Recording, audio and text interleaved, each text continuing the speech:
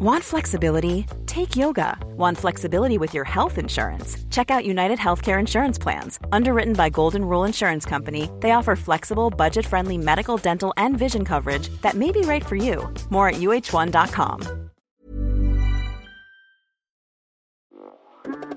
Hey hustlers, we know that this 2024, the entrepreneurial journey is filled with challenges. An often overlooked aspect is the time-consuming task of processing payroll and managing government requirements. And did you know that the average admin spends a whopping 50 hours per month dealing with just government compliance? That's time you could be spending on growing your business, or let's be honest, taking a well-deserved break. But fear not, we got a game changer for you, introducing Sprout Solutions and their tailored solutions for MSMEs called the Payroll Starter. With Sprout Solutions Payroll Starter, you can finally reclaim your time and get your life back on track. Say goodbye to the stress of remembering tax dates or worrying about missed payroll runs. This bundle is designed to make your life easier and your business more efficient. And here's the best part. The cost starts just at 5,000 pesos per month for businesses with up to 10 employees. Yep, you heard that right. That's just 5,000 pesos per month. So why spend another minute drowning in payroll paperwork when Sprout can revolutionize the way you manage your payroll and government requirements? Take the first step towards a more efficient business today. Visit sprout.ph/payroll starter monthly 5K. If you missed that, don't worry. We have it in the description box of this episode. So click that too. And again, big shout out to Sprout Solutions because your time is too valuable to be spent on paperwork. Reclaim it with their Payroll Starter. Now let's begin this episode. The Hustle Share podcast is brought to you by AWS, the world's most comprehensive and broadly adopted cloud platform. Use AWS now to lower your business costs, become more agile, and for faster innovation. Apply now to get $1,000 free credits at hustleshare.com/AWS. Also by TagCash. Spend, play, earn, and build a mobile wallet super app for your startup. Go now to hustleshare.com/tagcash to apply and get your startup's mobile wallet. And Caliber is the easiest, most convenient way to get hired. Caliber tailor fits the perfect job for you based on your unique skills. Hire the best people for your company at www.caliber.com and use the promo code HustleShare. Caliber, where jobs find you. But no, at one point, if you don't feel it, maybe you're not made for it. And if you really are passionate about your project, there are moments that are hard, but the moments that are good are the best moments that will always make you forget about the past. So if you think all the time about only the negative moments, maybe you shouldn't do it. Welcome to Hustle Share, the podcast that features the daily grinds of unique hustlers around the world to show not our differences, but that our hustles are very much alike. Now here's your host, Ronster Baetiong. Welcome to episode 74 of the Hustle Share podcast. My name is Ronster, and I'm your host. And this episode is powered by AWS, the world's most comprehensive and broadly adopted cloud platform. We are a proud affiliate of the Podcast Network Asia, but before we begin, we'd like to remind you that this podcast contains not safe for work language, so make sure there are no kids when you're listening to this. Because today, in continuation to the celebration of our National Women's Month, we have a social entrepreneur, and her name is Leah Klein of Make Sense. And today, it's going to be very interesting because Leah will tell us how it was like growing up in France, and how she went out against the grain when she took up social entrepreneurship in school. Leah will also share how she was able to amass a lot of experience by having multiple internships around the world, which eventually led her to meet the founder of Make Sense and eventually join them and become the first employee of Make Sense here in the Philippines. And here's where Leah will share her struggles of how she started out here despite the struggles of living alone. But just like a true blue hustler, the tides were turned and Leah was able to grow Make Sense to the team that it is now. And stick around till the end because she has a lot of advice for potential social entrepreneurs, especially in how they can develop their products and services, along with how they can recruit the right team while growing profit and social impact altogether. So if you're ready to learn the hustle behind Make Sense, let's begin this episode right now. Welcome to the latest episode of Hustle Share Podcast. We are still doing the Women's Month thingamajig that we're doing because it's March, and we're not just doing the International Women's Month thing because in the Philippines, for some reason, we like celebrating longer. It's a fiesta. So we're doing a National Women's Month thing, but for this episode, we have someone super special, and her name is Leah Klein. Did I say that correct? Or Leah Klein? Yeah, exactly. Leah Okay, Klein. of Make Sense. Woo! Okay, Hello. Leah, welcome to the show. Thank you so much for inviting me. Okay, so Leah, again, we've kind of chatted a little bit, but I am completely in the dark. But before we do that, let me just do a shout out to AR, Angeli Rosella of Make Sense, apparently now. Yeah, who she's our hooked us head up of with this. incubation. Yeah, There we're you go. So super shout out to AR. Okay, but Leah, before I get too carried away, what's your hustle? I don't know where to start. I think it's when I decided that I wanted to work in social impact. Okay. I went to a business school in France and I was like, yeah, my dream is to work in marketing and sell products and everything. And then I realized that actually I wasn't passionate at all by this. Okay. And what really excited me is actually all our projects, our volunteering project as a student. And that's where I discovered more like the work of like different development agencies. I found out about social entrepreneurship. Wow. I was part of Enactus, is also an organization that you have in the Philippines that trains students to become social entrepreneurs. So that's how I discovered all of these things. And despite the fact that everybody was telling me it's a huge mistake to go into social entrepreneurship because you don't do a master degree to develop like social impact project, I was really sure I was going in the right direction, and that's how everything started. And after like it was just good connection and people I met along the time, and that enabled me to really develop Make Sense here in Asia also. That is basically the gist of the whole episode, but I want to dissect everything that you just said. But before we do that, we need to ride. You need to buckle up because we're going to ride the Hustle Share Time Machine. Ooh la la. There you go. We are now in the Hustle Share Time Machine. And we're going back all the way to how you started out. So you grew up where? In France. I'm French. Okay. Bonjour. Bonjour. Okay. There you go. Je m'appelle Ronsta. Oh, enchanté. There, okay. That's everything that I know. Okay. So, growing up in France, right? Let's just go back to how you started out.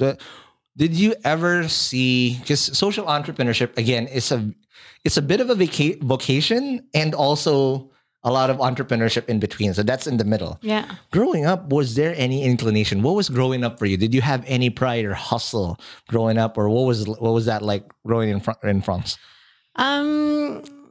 I think like anyone, I had my own difficulties. Like I don't know even how to. Yeah, I think I had like my personal and professional difficulties during my life. I remember in school, I was very not confident about myself.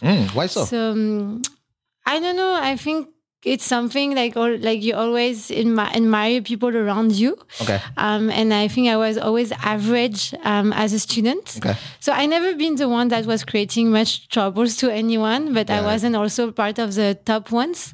But I also always believe that I will have a good life. I'm a super positive person. Got it. And I always feel like I will do something that will excite me. Okay.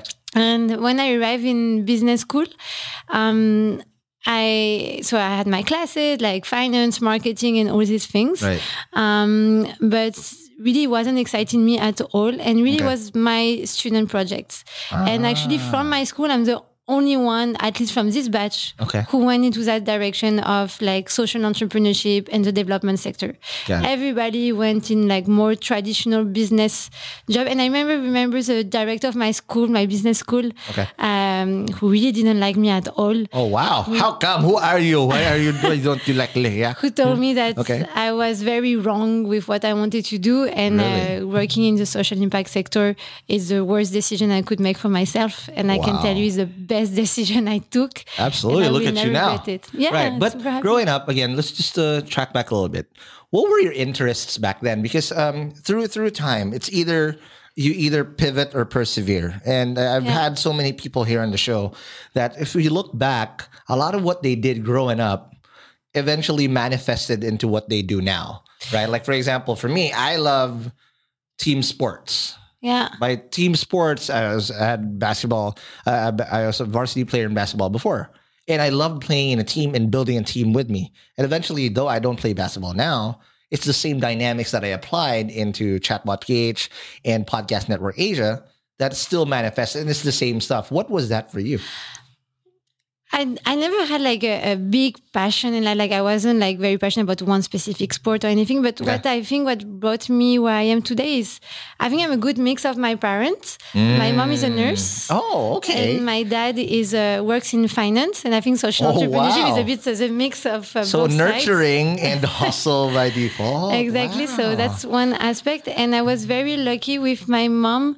So I don't know if you know much about the educational sector in France. No, educate us. So how is it like in France? Sorry, I'll just do a shout out to you. I had an intern before. He's French.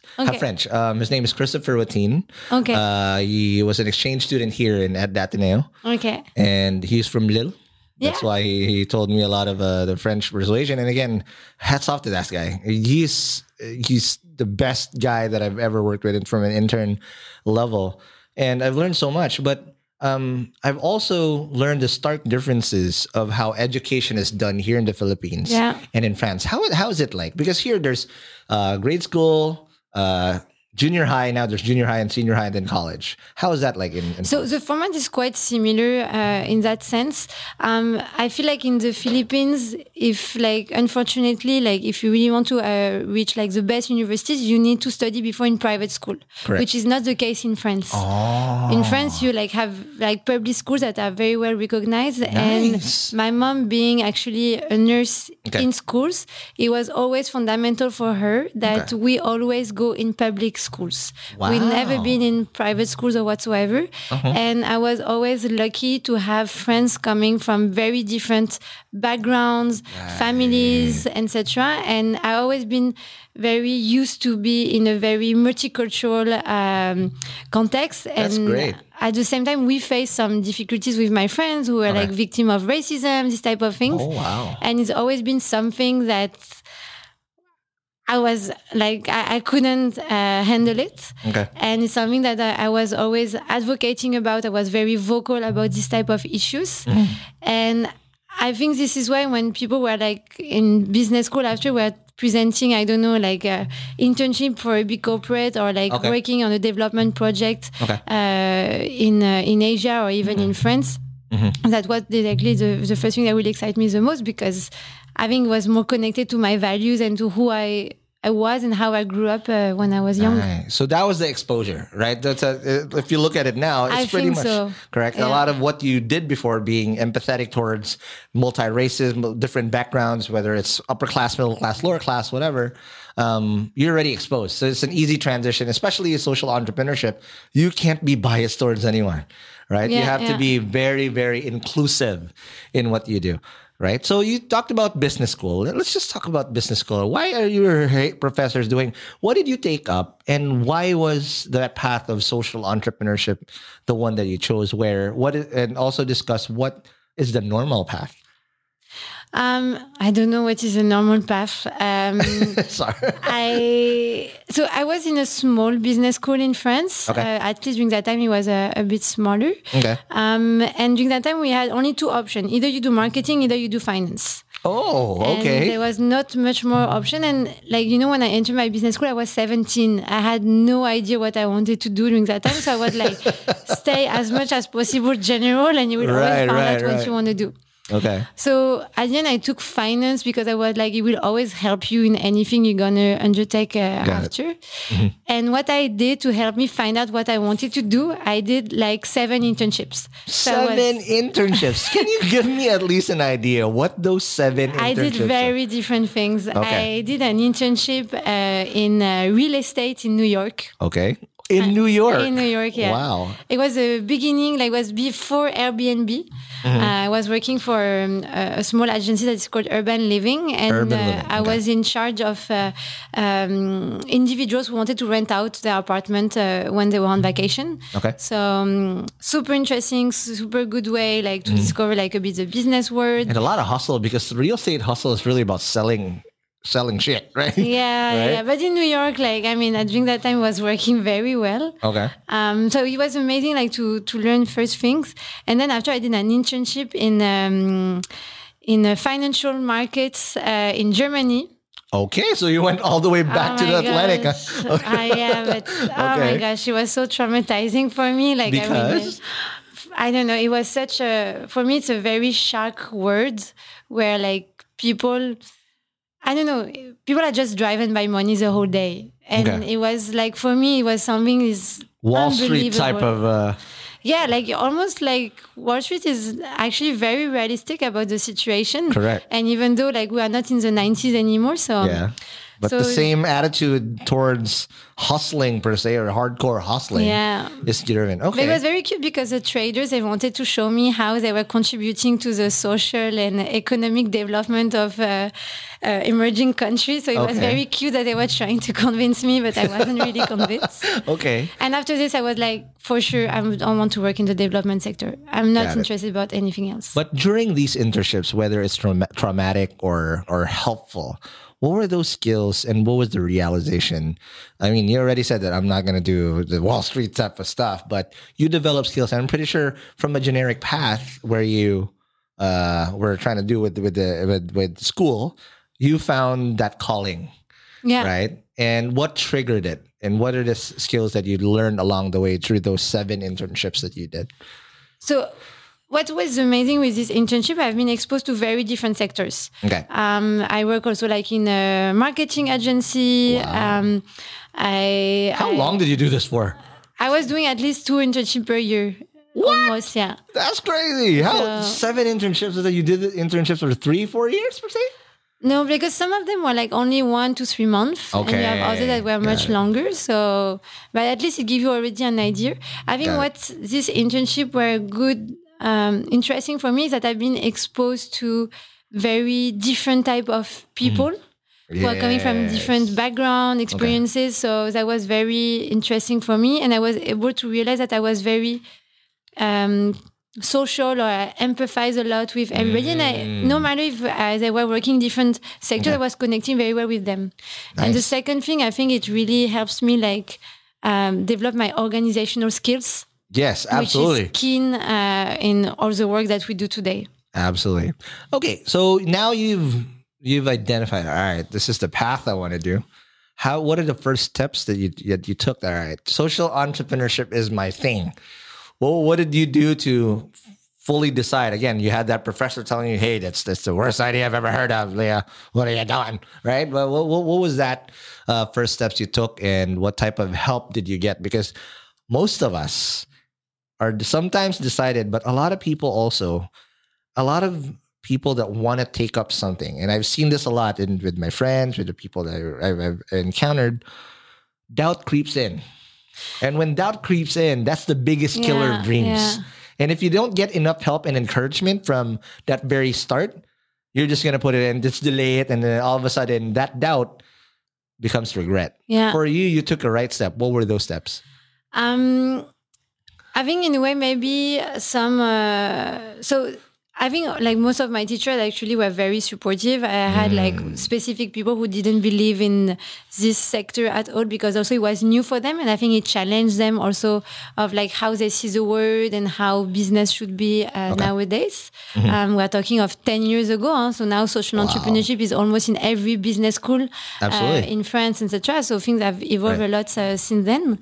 But I was lucky enough that in my association life, like more like the student associations, a lot of people believed in me. I've been coached by people who are working for Enactus, for instance, in France, and who are like very supportive with our projects.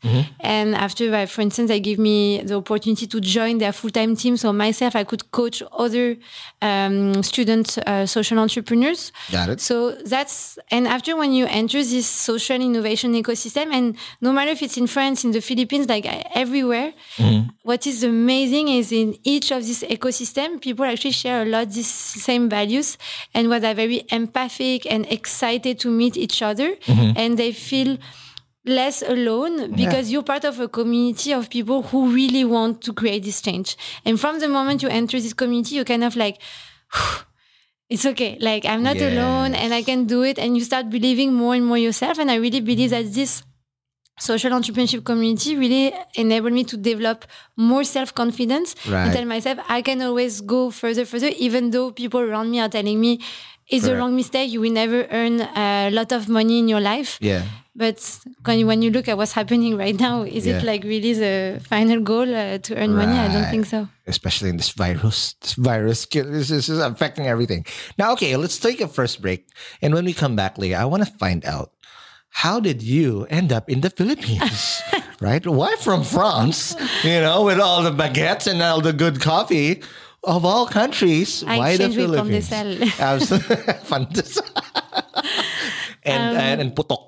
I don't know if you've ever tried the weird bread. All our bread here is sweet, by the way. I apologize. I love your bread. I love pan de coco. If you want to send me pan de coco to my office, please. All right. We will do noted with things on the one. But okay, let's talk about that more after the break. There's never been a faster or easier way to start your weight loss journey than with PlushCare. PlushCare accepts most insurance plans and gives you online access to board-certified physicians who can prescribe FDA-approved weight loss medications like Wegovy and Zepbound for those who qualify. Take charge of your health and speak with a board-certified physician about a weight loss plan that's right for you.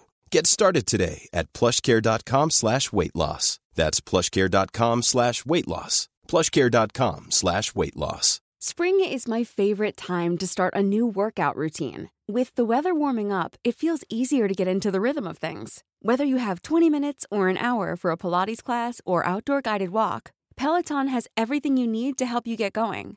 Get a head start on summer with Peloton at onepeloton.com.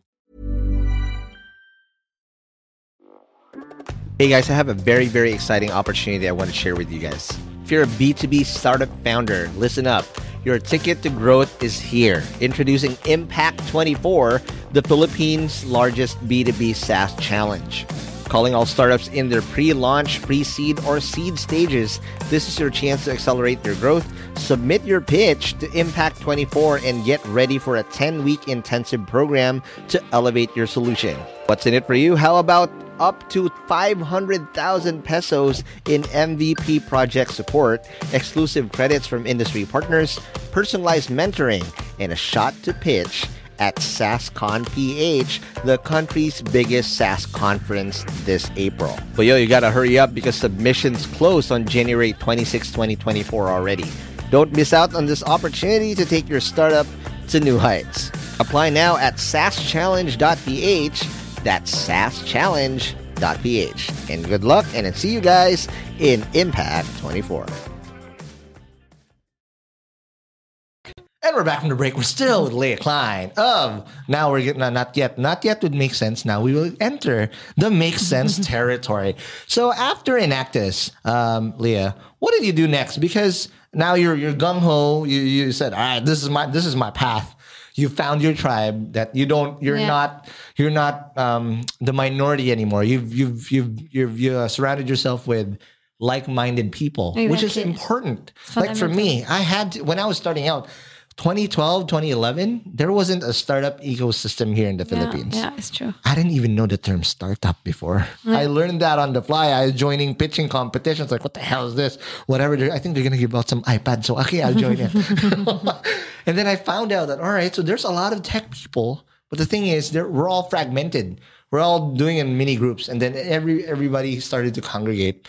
And when they congregated, there's so much things that are alike between us that it became a support system for everybody. And then it just grew from there, grew and grew and grew. Yeah. So now we're having a podcast like this to pay it forward. Amazing, yeah. But for you, how did that grow? What network did you have to build in order to now find the opportunities, especially in social entrepreneurship, that you wanted to pursue? So actually, after I was working with Enactus, at that time, I had to choose where I'm going to do my master degree. Okay. And either I was going to do it in Paris, either I was going to do it in another city in France, which is still a big city. But during that time, the social entrepreneurship ecosystem was like more like mature already, not that mature, but already existing. Got it. But it's not what it is today. And I decided that I will choose my master degree in Paris. I will stay in Paris because I feel like I will have more opportunity to connect with people in the social entrepreneurship ecosystem. And do they have better croissant?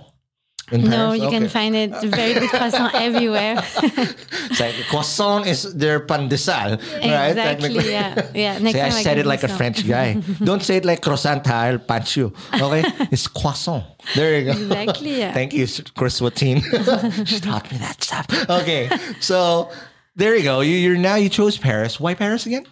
Because Paris, like, it's kind of like the situation right now in the Philippines. Okay. You have so many things happening in Manila, but the reality is when you go outside of Manila, you have still like some ecosystem in Cebu, in Davao, in Dumaguete. It's starting, but it's still very small. Yeah. So for me, I was thinking if I really want to meet people, if I want to launch project, at least now I have to stay in Paris. Got it. Thankfully, now it's like in provincial cities, you have also amazing ecosystem. You have so many nice things happening. So I think today my choice might have been different. That is awesome. But at that time, it's really like the situation right now in the Philippines. Got it. So I stayed in Paris, and I think, I don't know if I make the right decision or if I just got lucky. That's how I've been selected to advise the French president. What? Who was the president back then? Macron? Hollande, François Hollande. Okay. So basically, there is this economist in France. His name is Jacques Attali. Okay. And he used to advise many of the former presidents. And he's very too involved. He's the one who started like a different movement around microfinance in France, etc. Wow. And he was creating this group of young people under 30 who are very involved in the social and environmental activities in France. Wow. And so I was selected part of this group, and the idea was to advise or like give some recommendation to the French government about how the French economy could be more inclusive and sustainable. Correct. And part of this group, there was a co-founder of Make Sense. And who is the co-founder? Let's do a shout out to the co-founder. Christian Vanizet. There you go. And there are actually also many others co-founders like Leila Obala and Alizé Lozac-Mer, Coralie Godou, and other people. Okay. But the first person I met in Make Sense was Christian, who was part of this group. Okay.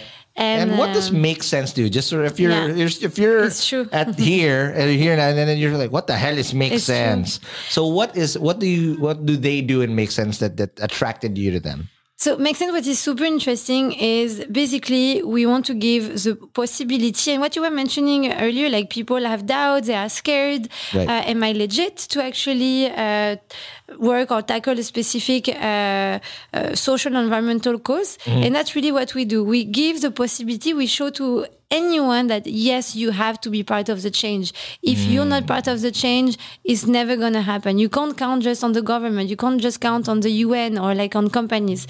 We all have collectively have to tackle these issues.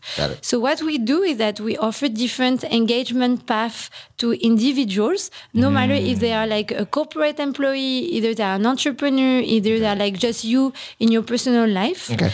And so what we do is that either we help you start your social startup. So we have an incubator here in Manila and in 7 other countries. Wow. So we support the creation of social enterprises. Right. And on the other hand, we provide content so people can inform themselves. So actually, we have a podcast also. There you go. So shout out. What is the name? What is the name of your podcast? So it's a Make Sense Radio, where we promote like people. You need a who network to help this work out. We have the best producers in the house. Shout out to Ryan, who doesn't care about us at the moment.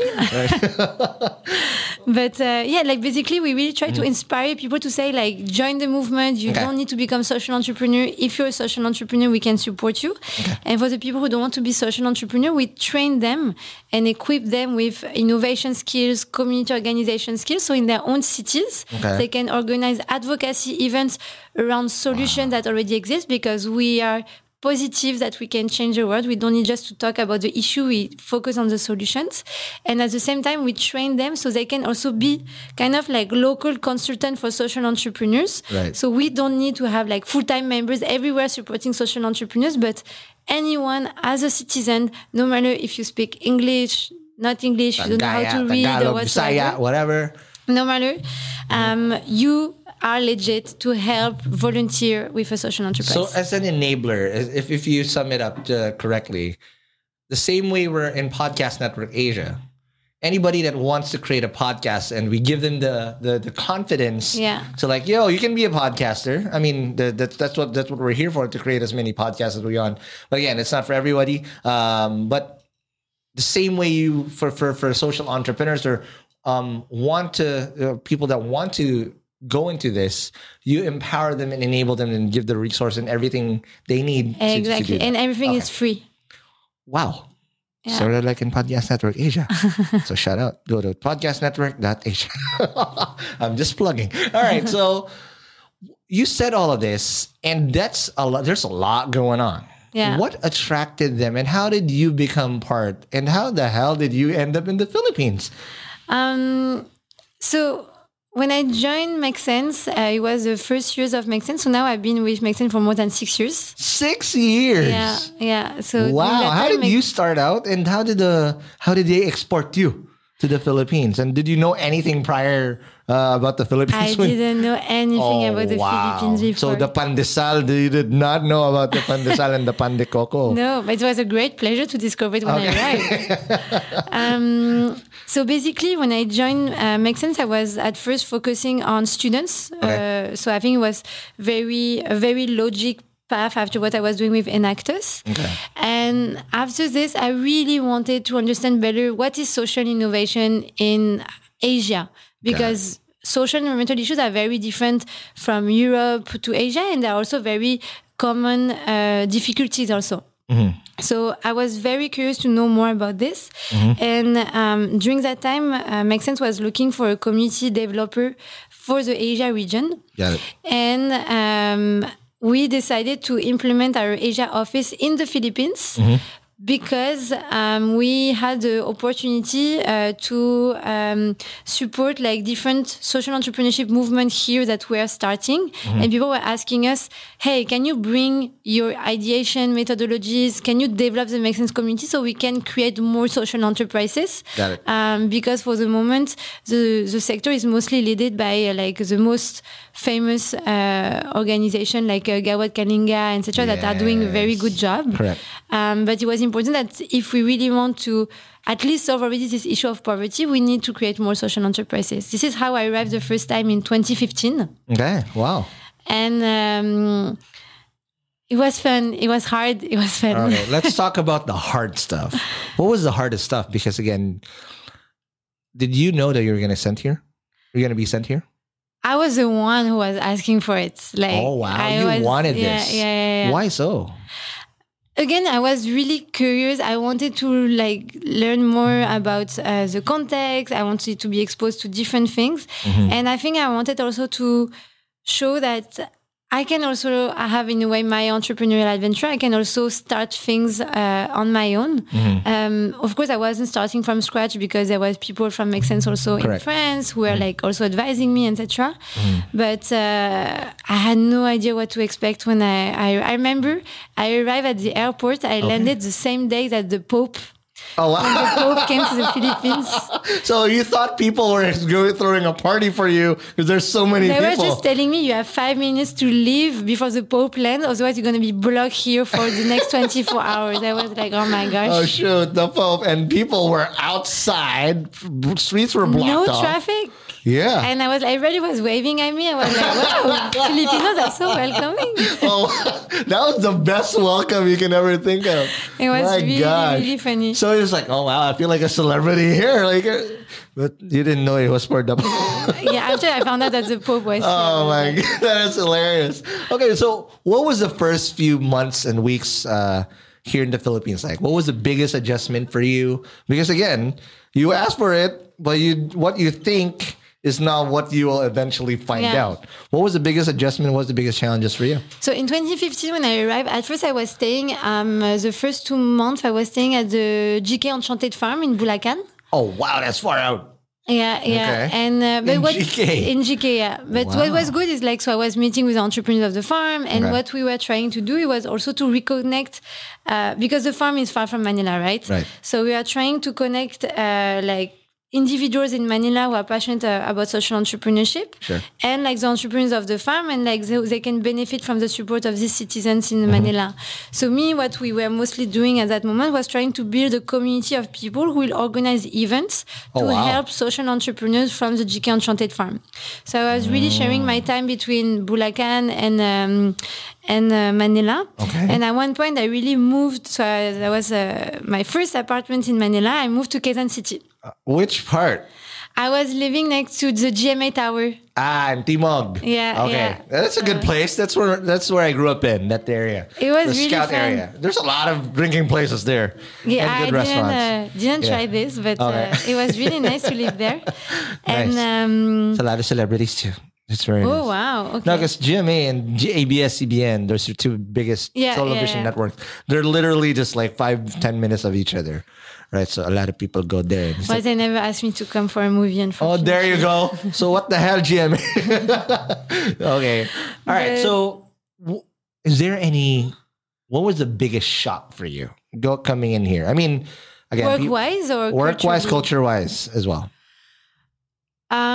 Work-wise is I was coming from a team of 10, 15 people to me, myself, and I. Yeah, so you are your own startup. I was that was the hardest for me, that I was feeling very lonely. Wow. At first, for instance, I was working from my apartment. Okay. And I found it so depressing at one point because you don't even do the effort at one point just to dress up or whatsoever. So I would just go work in the coffee shop in front of my house because it forced you to kind of have this logic of I'm going out and I'm going home. Right. So that was the first. And if you're used to that type of dynamic, it's hard to work from home.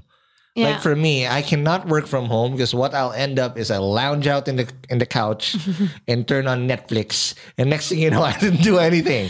So this at that time I didn't have this, and Netflix wasn't existing at that time. But but what I was stressed also is that I didn't want to give the wrong. I was really dedicated to the impact we wanted to have, but I was also pressuring myself, what if I fail? What if they think that it was the wrong? Right. Yeah, I was doubting myself. I was what if they think they made the wrong decision to send me here? Right. So I was really pressuring myself, and so that was I think that was a bit hard for me. And things got better when I had the opportunity to meet with Terry from Ashoka. And shout out Terry. And they hosted me for free in Exchange Collab. I was able to work from that co-working space. And that was amazing to be even though you're still working alone, but being in a co-working space. There's a community behind it. Exactly. You breathe again in a way. There you go. That's amazing. So Terry, shout out to you because you saved the lonely girl. Oh, there you go. In terms of culture, What shocked you about the Filipino way of doing things? Because, we're pretty laid back. We're pretty super friendly. We wave at you like the Pope, What was the biggest culture? Because France is very, you guys do your work really well too, And, here it's a mixed bag sometimes. What was the biggest adjustment? I don't know what it is. I think the biggest adjustment was for me was the first time I arrived in GK, and they asked me to sleep in a dorm with 10 other girls. Oh, wow. And it's true for French people who are not used to sleep in dorms. And in the Filipino culture, because of the commute and everything, people are very used to stay in dorms during weekdays, and then they go back home on weekends. Right. So at first I was like, oh my gosh, I'm never going to survive this.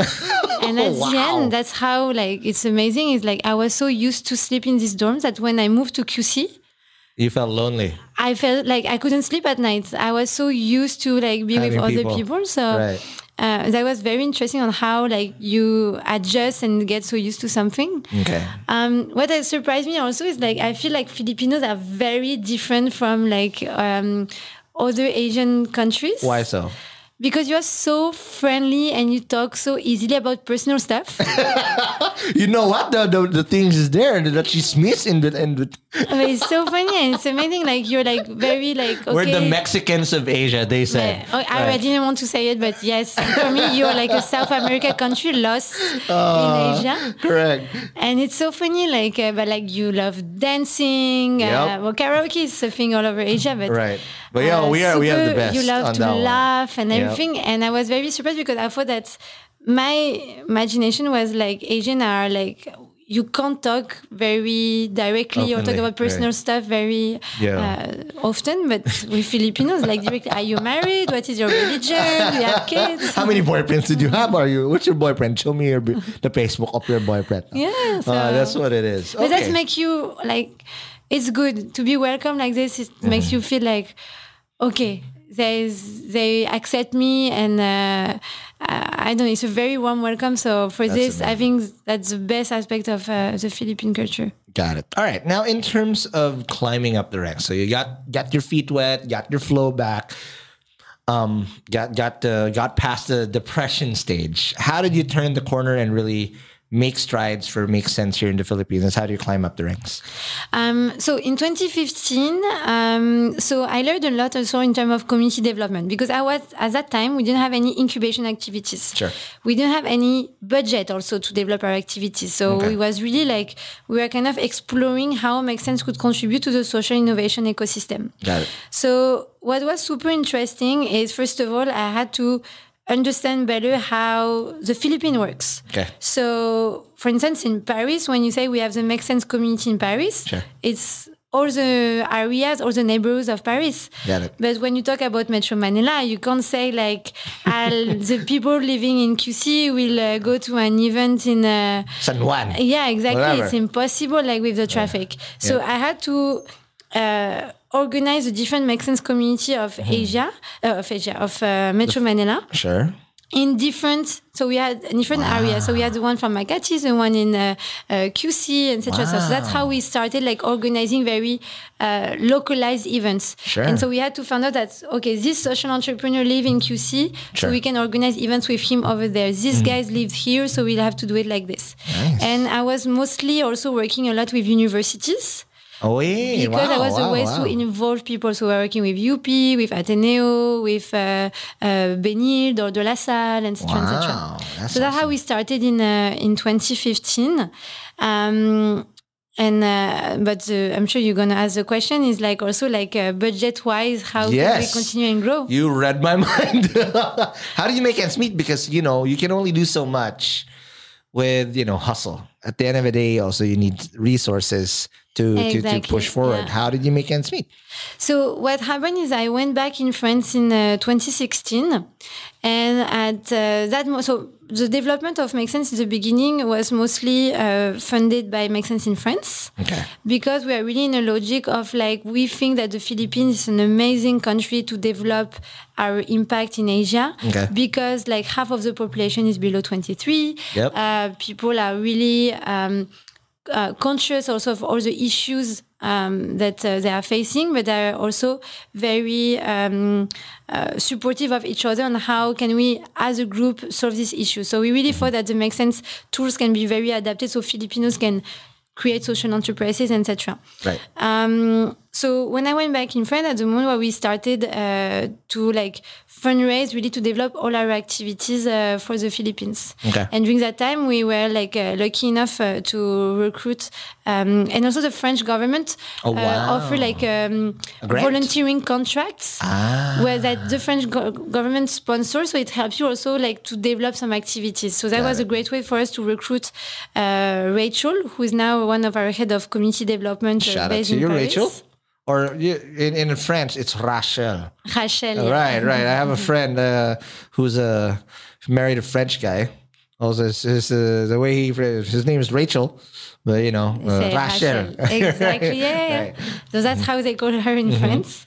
And so during that time, Rachel was really developing the whole Make Sense community. Yeah. And it was amazing because thanks to her, we were able to develop communities in Cebu, in Iloilo, in Bohol, etc., etc. But how did you pay for it? Like someone's got to pay the bills. So that was how we were supported with this specific volunteering contract that is sponsored by the French government. Okay. And me at the same time I was fundraising money. So that's how I came back in 2017, and that's from 2017 the Philippine hub was totally financially independent because we were working mostly. So we work mostly with corporates. Okay.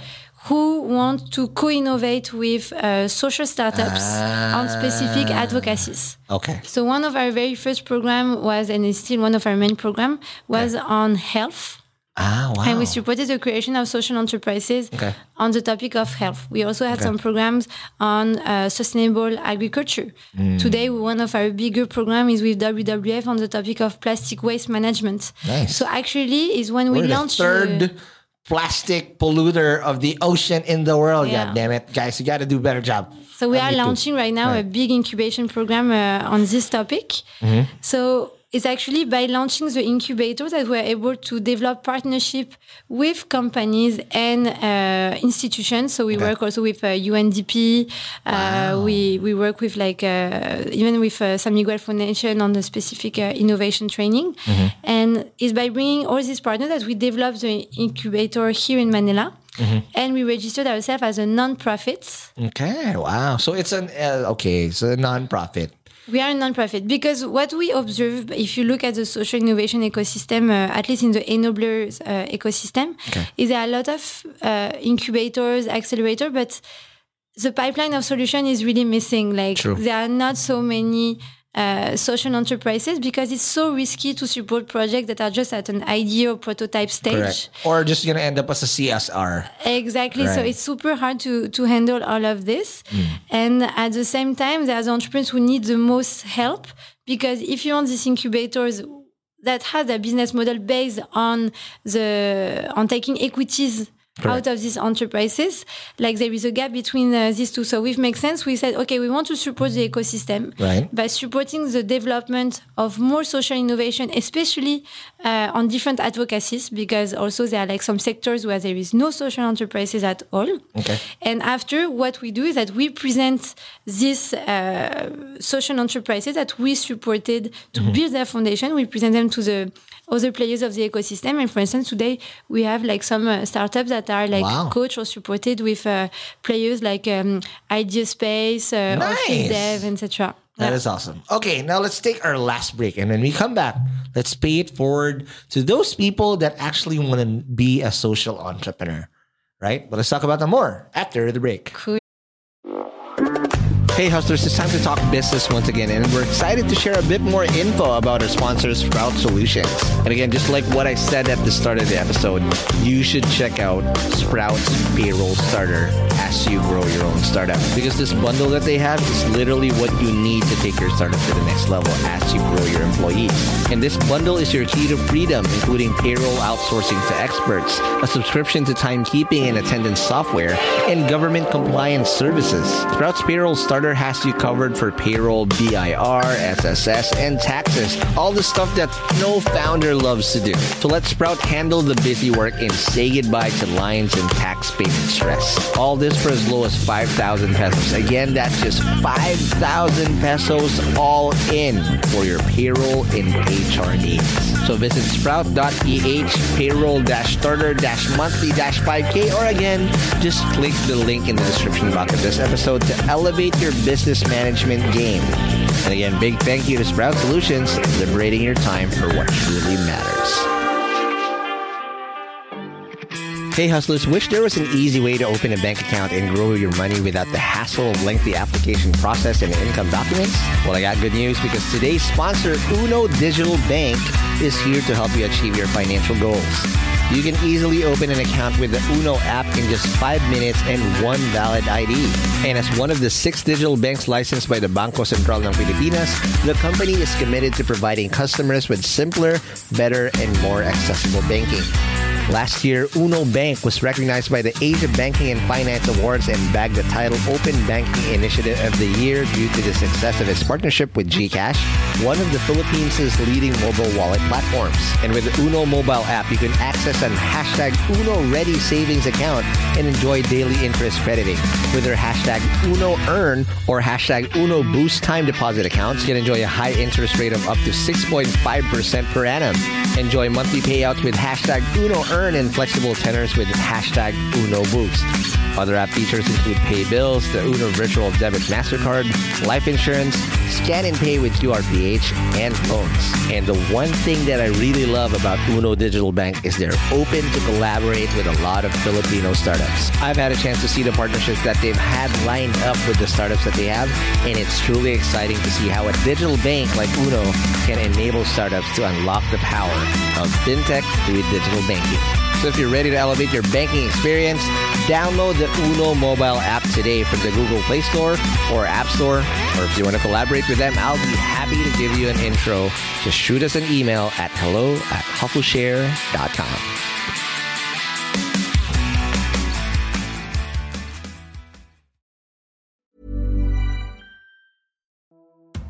Hey hustlers, I hope you're having a great 2024 so far. As you know, a lot of startups had a very challenging 2023, and hopefully things are going to do better this year for a lot of us.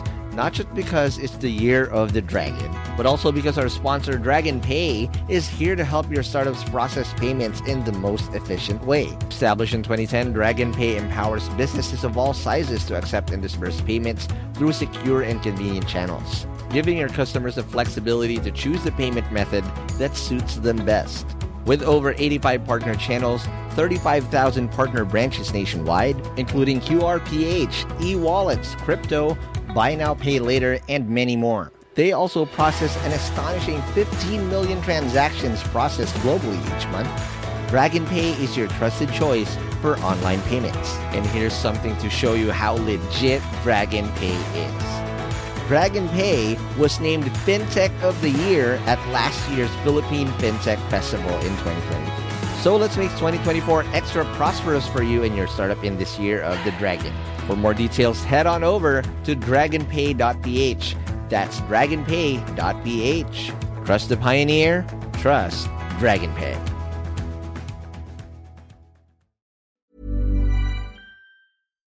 And we're back for the final part with still Leah Klein of Make Sense Now. So she really detailed with us how social entrepreneurship works. Now, I'm curious, right? So before the break, you said you grew, you've been here for a while. You went back to the Philippines. How did you become the Asia head of activities and Philippine country director? This is a big responsibility. Is it because you're here the first, or there's got to be... With the title comes with a lot of bigger responsibilities and whatnot, because you now have managing a team. And again, you don't get talent like Angeli Rosella for nothing, right? So she's really good in what she does. How did you become the head, and what are the challenges you experience now at that role? I can't explain how I became the head. I have no idea. I can't explain. You just woke up one day like, I am the head now. I don't know how I got here. Well, also there is a thing that, in a way, like when you need to convince people sometimes, like sometimes at the end, a title doesn't mean anything. True. It's just like, because we live in a society where you need to have a title, like you give yourself like a title because it's not the only way, but one of the way to grow an organization.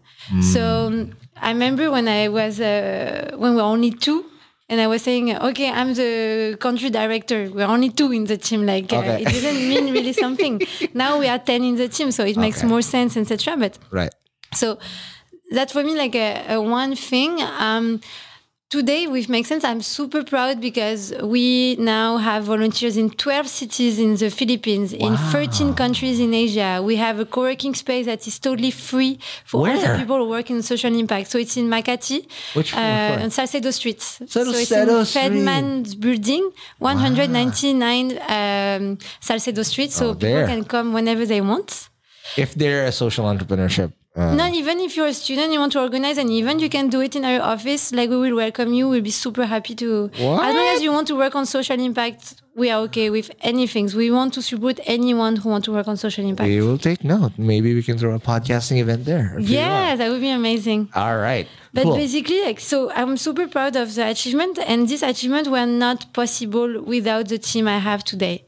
We have an incredible team, and I think maybe one of my strengths is to identify people who have the passion for impact, but also who are ready to work hard for it.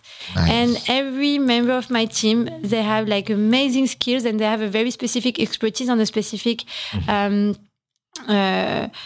sector or anything. So, for instance, we have like Pepper, who is our community developer.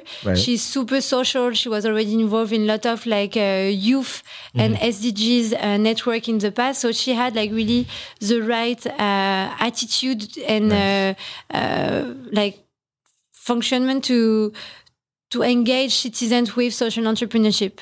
And then you have like people like Joko, who like is super well organized, who knows how to handle a project from A to Z, and who is super good in preparing training and training like entrepreneurs on specific topic. So I think my biggest achievement is that I was able to found all these people, and that they trusted us to join us.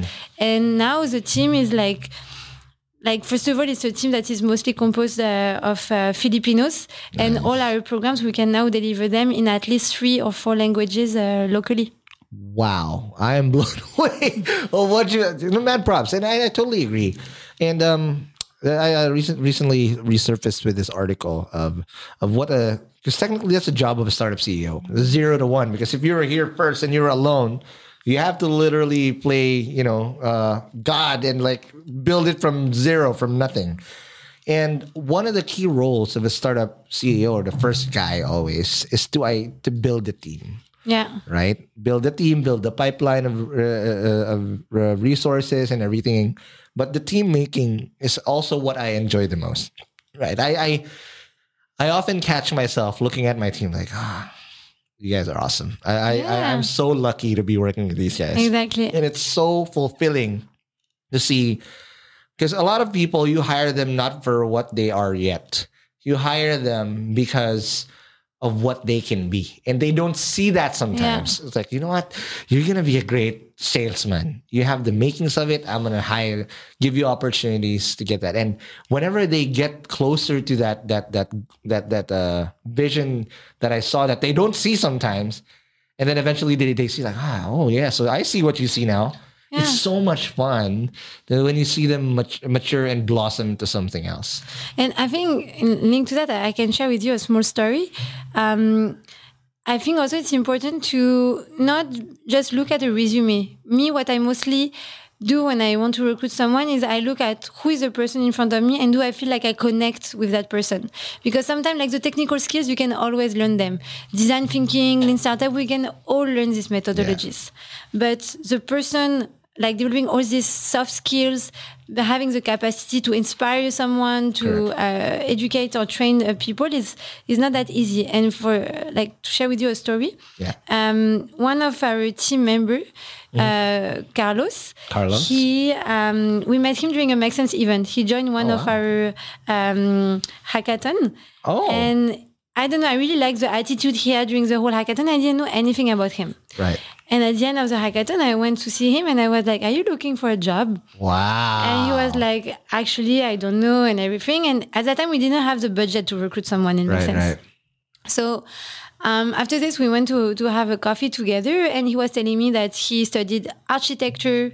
And after this, he wanted to learn more on the business side, but he didn't want to go back to his studies. Right. So he decided to work as a salesman in Heineken. So he never been in the Heineken? Yeah. As an architect? Exactly. What? Okay. So he was a salesperson for Heineken. He worked as an architect before. Okay. Has nothing to do with social impact. He never never coached entrepreneurs or whatsoever. Sure. But he had such very good soft skills. I had a very good connection. I was like, I'm sure he can learn fast. Correct. And we took the risk to hire him. And now? We are still joking all the time, saying that we never saw his resume. Maybe he's lying. We don't know what is it. But now, Well, what does he do now? So now he's actually working with me on all the partnerships. Okay. And also he coached some of our social entrepreneurs. Wow. So he's the one, for instance, in charge of the program with the health startups.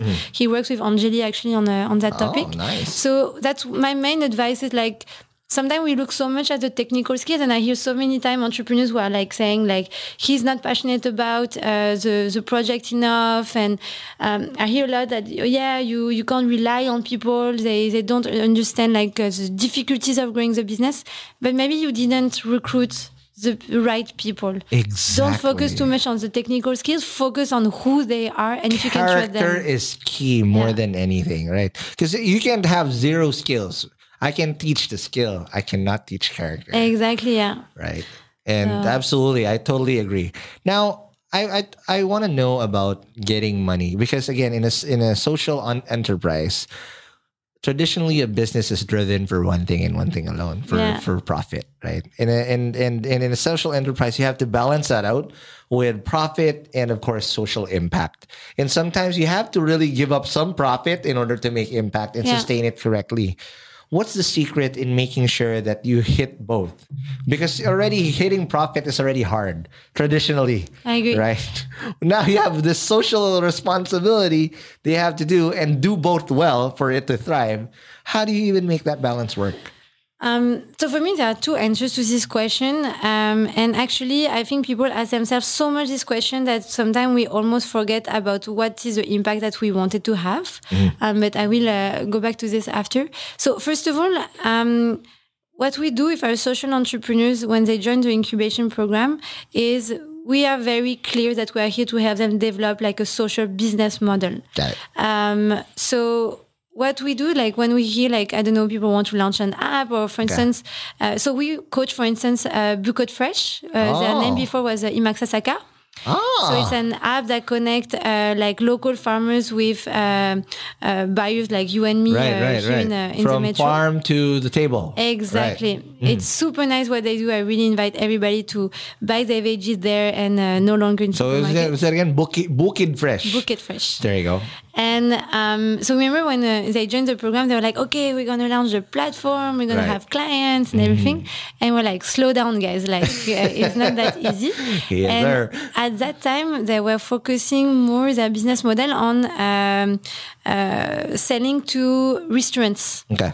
And so what we did is that we were like, okay, you really need to prototype and test out first your solution. Yep. And so, validate. Exactly. So that's what we did with them. And we helped them also test out their solutions through social media. And that's the moment I realized that actually their clients are maybe not the restaurant, but maybe more like individuals. Got it. And today they have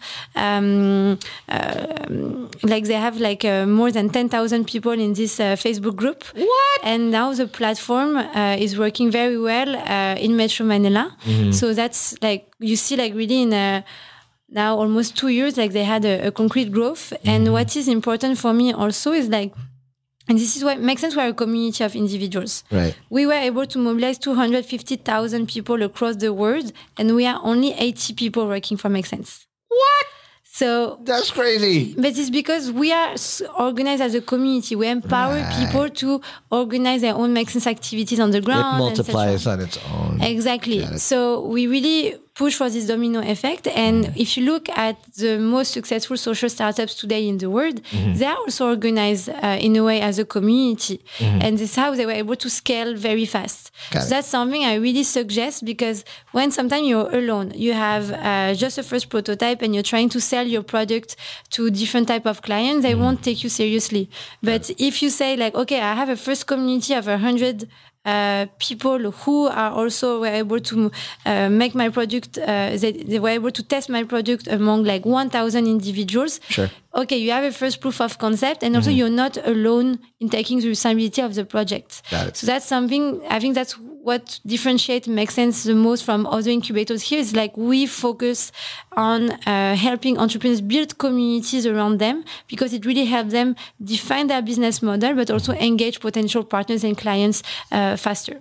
Got it. All right. Now, in terms of motivation, right? You've been through a rut yourself when, loneliness hits and blah, blah, blah. What's your advice for people who are kind of stuck in that chicken and egg phase? It's always the start that, that's the hardest, that you need to get over the hump. But once you get that, you'll get enough thing at the end. You'll get better at... about loneliness itself? The motivation, and, because doubt creeps in, loneliness comes in, and he's like, you know what, I don't want to do this. Right? And that's the biggest killer of dreams. How do you combat that, regardless if it's a social enterprise or whatever startup that's out there? I think there is a first thing that you need to there is now the community, at least in Manila, in terms of startups, is quite good. I think you don't have any more excuse to say that you're alone. Now you have the opportunity to join different events. You have more and more co-working space. So the difficulty in Manila is it's true that some co-working spaces are still very expensive. Sure. But you still have some that let you come work for free. That makes sense. Like Kubo. Exactly. Right? Exactly. Kubo is an amazing example. So that's the first thing. Now there is a community. It's not what it was in 2015 or when you started in 2013. And also, I'm sorry, I might be very straightforward, but I think people find themselves too many excuses. Yes. And I think now, I don't know, I'm exhausted to hear people saying that, oh, it's too hard, I'm tired. I know for me, the people who are talking the most about I finish every day at 11 p.m. and everything, are actually the ones that are not well organized, because I never heard successful entrepreneurs bragging about the fact that they are tired or they are under the water and everything, because they are excited and they are so focused on their mission that they are of course you don't have to burn out. I'm not saying this at all. Right. And I never had this feeling that I will burn out, but I was always so focused on the growth of Make Sense. Right. And when you don't feel okay, you step out, you take 1 week vacation, it's fine. But I think now people have, if you're serious about your project, you can't yes, you have ups and downs, right?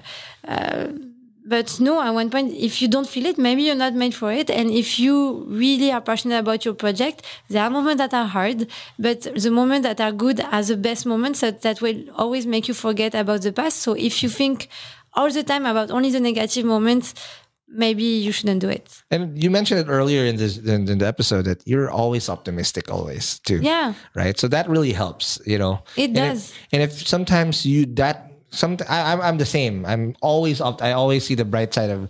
I always see the glass half full, right? And sometimes it does flip, and I just need to be reminded sometimes of what I've done before that was right, that was good, that I can be proud of. Exactly. To be I've done some strides here. And you need Don't to stop. have the right people around you also to advise you. I mean, I'm super lucky. So in 2015 when I arrived, Terry from Ashoka was advising me.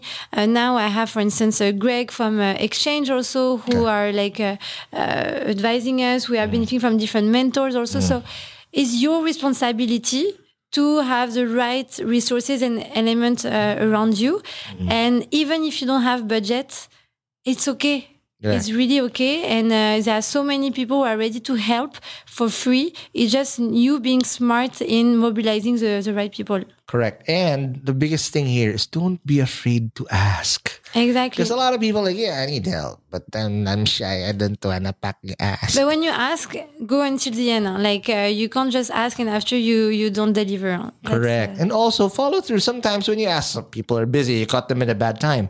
Doesn't mean that it's a never. Exactly. It's probably not yet, but follow through. Because at the end of the day, you're the one who needs something. And if you think that some white knight is going to come to you and say, yo, I'm going to save your ass, that's never going to work, right? Because you have to go get it. Just like money. If you want to go make money, go get it, right? It's not going to come to you in a silver platter. Okay, last couple of questions. Let's talk about women entrepreneurs. It's National Women's Month, right? You know, let's just call a spade a spade.